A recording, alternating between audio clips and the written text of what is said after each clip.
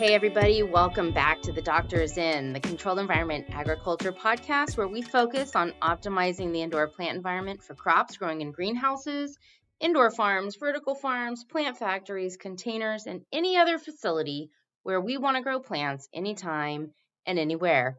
I'm your host, Dr. Nadia Saba. So I just got back from the NGMA annual meeting. That's the National Greenhouse Manufacturers Association, where I gave a presentation about California's new energy code.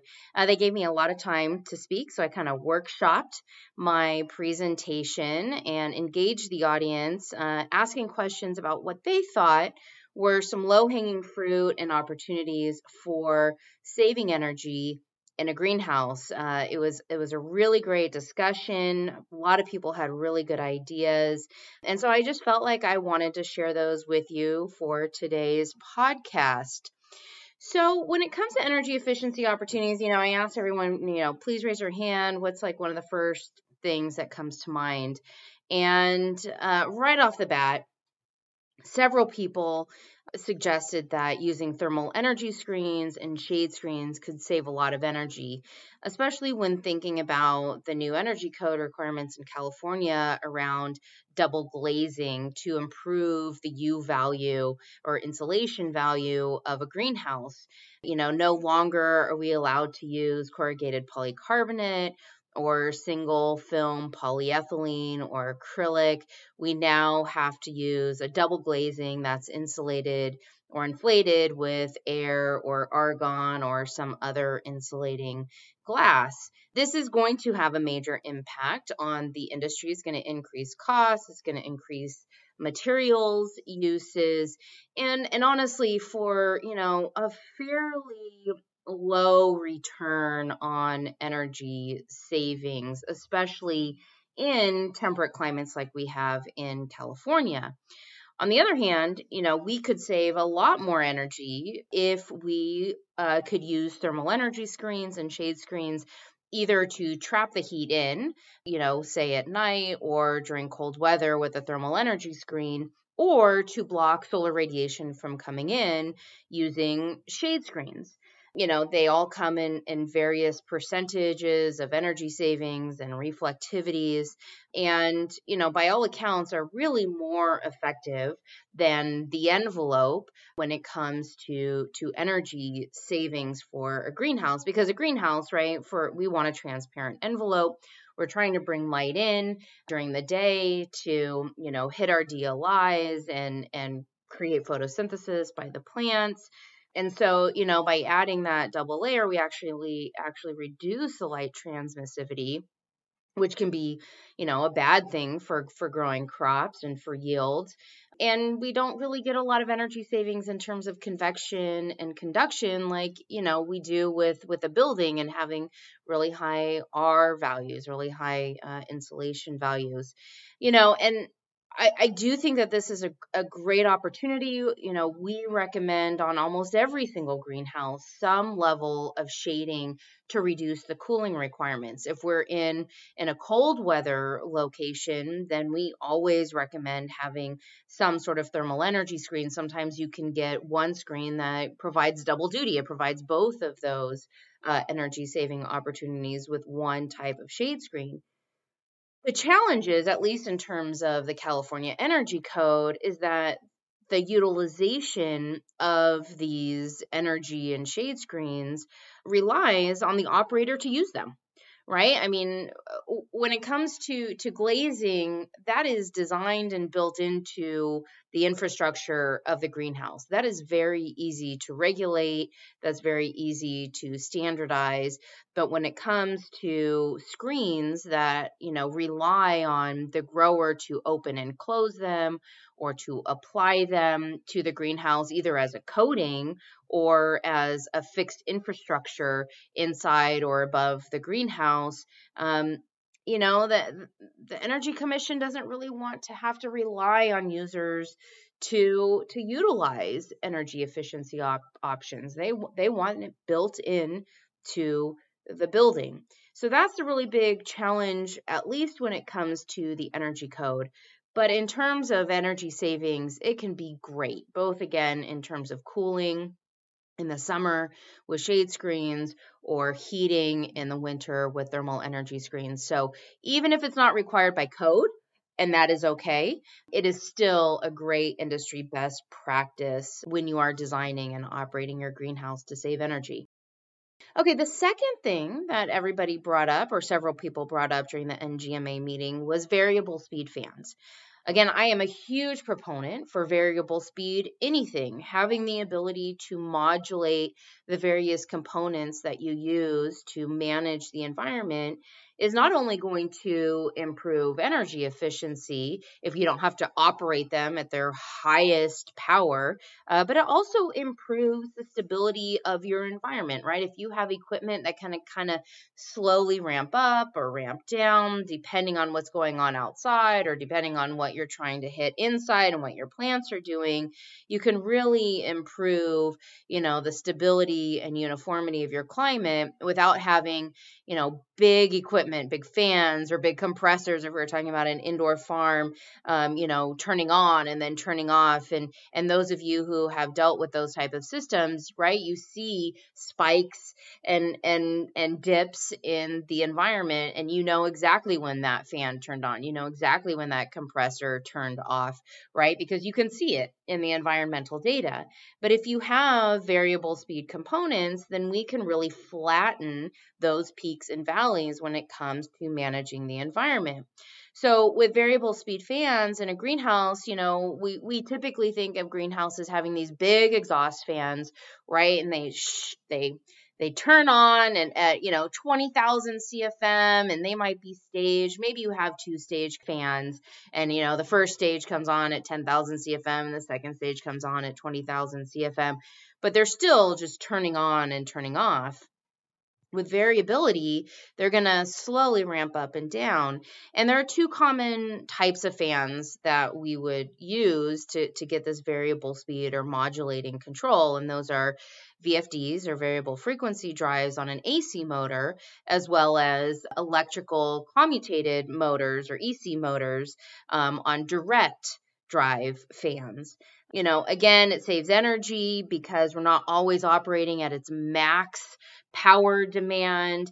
We have that more stable environment that I was describing, but also reduces wear and tear on the motor, right? And it improves the longevity and lifespan of that motor because we're not just kicking it on and kicking it off.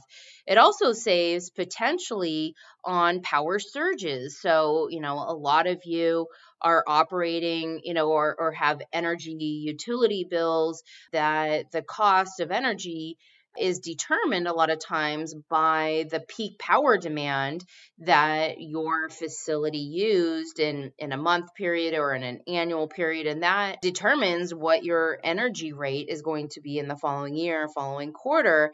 And so if we have fans that can kind of slowly ramp up and down, we aren't going to have these big power surges and big amperage draws that are going to cause you to have big power bills, right? Or a higher energy utility rate. There are challenges, of course. Variable frequency drives as well as EC motors do have a higher first cost. They are more expensive to purchase, and I know that can be a deterrent for many growers. They also were talking about at the NGMA that these fans or these types of motors have long lead times, longer than normal. They are in short supply. And when they mentioned this during the meeting, I wasn't really surprised because we are seeing the same exact thing happen with commercial HVAC equipment for our indoor farming clients, right? Where the lead times for HVAC equipment is getting longer and longer as we have shortages of electronic chips that run both the VFDs and the EC motors. We're seeing, some manufacturers who had EC motors switching to VFDs because they became more available, and now VFDs are in short supply. So this is prolific regardless of what industry you're in or what type of equipment you are installing or using. And hopefully, right, we're going to weather this storm and those lead times are going to come down. They're going to become more prolific and the first cost will come down as well, right? The more people who install and purchase these variable speed fans and variable speed motors and drives on any equipment is going to help bring the cost of those equipment down, just like we're seeing with LED lighting. Okay, so the third thing that several members of the NGMA mentioned was preventative maintenance of the equipment. That this is so often overlooked in a greenhouse with equipment. We see the same thing with indoor farms. And so some of the examples that were mentioned during our conversations was, grease the rack and pinions of your roof vents.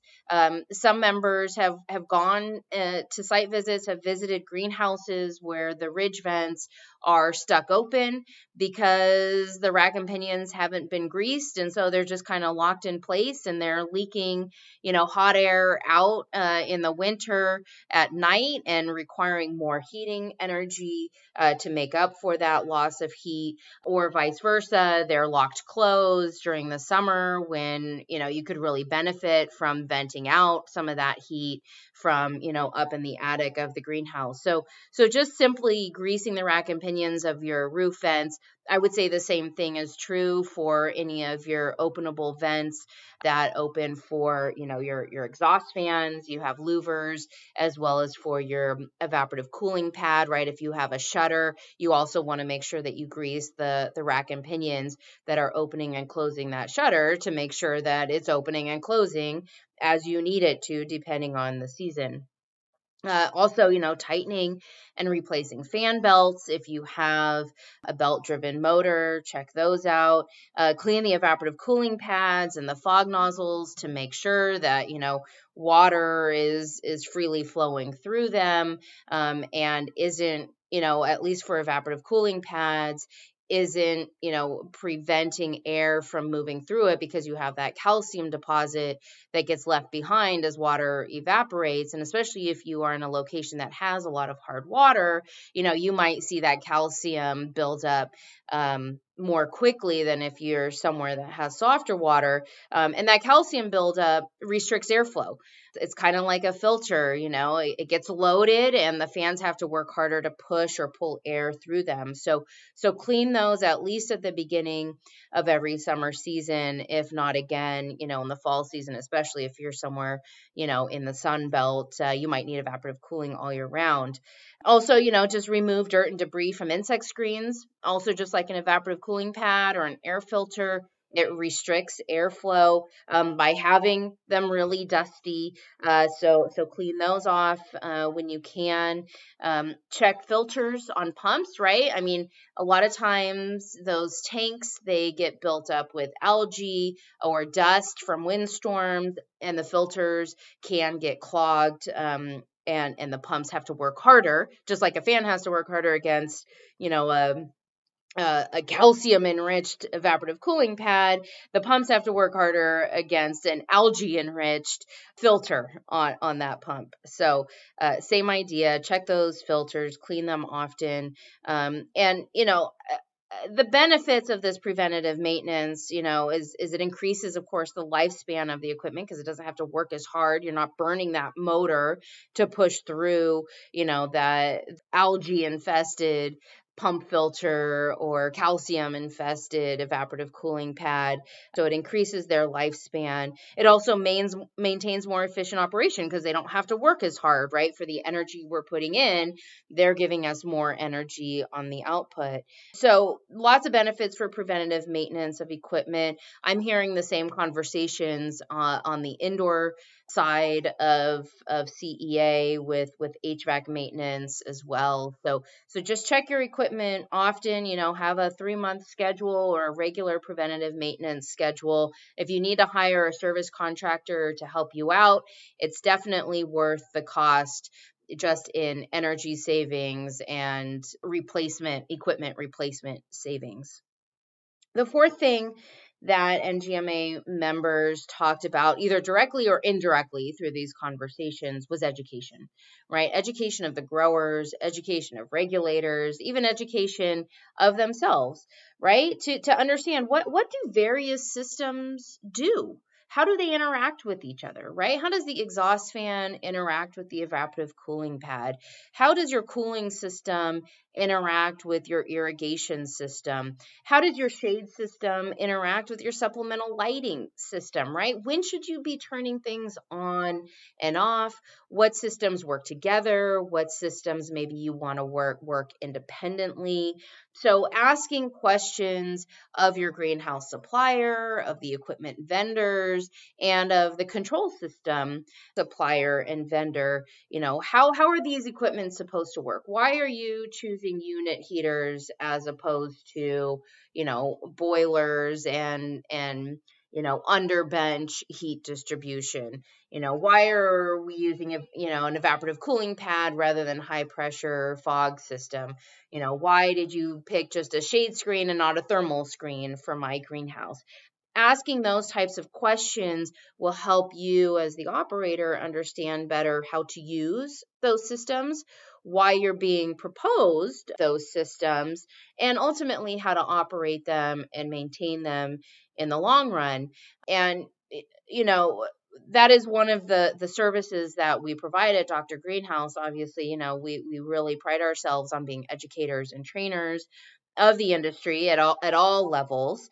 And if you ever have any questions about the quotes you're receiving or about the equipment that's being proposed, you can always reach out to us to help answer those questions.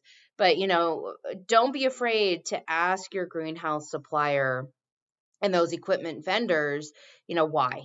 What is this for? Why are you, selecting this type of equipment? And if you ever need, a hand to hold or someone by your side just to, I don't know, beef up your confidence or just ask the questions that you don't know how to ask, you can always ask us to support you in those efforts. So, in summary, the four big energy efficiency opportunities that members of the National Greenhouse Manufacturers Association spoke to was one, using thermal energy screens and shade screens. Number two, installing variable speed fans. Number three, enacting preventative maintenance scheduling of equipment. And becoming more educated, asking more questions, understanding, trying to ask questions to understand better what systems you have, why you have them, and how to operate them most efficiently. Okay, well, that was my episode for this week. It's great to hear from you. Please do contact us anytime if you have any questions or comments about this podcast. You can learn more at our website, drgreenhouse.com. And thanks for listening, everybody. Have a great day and keep on growing.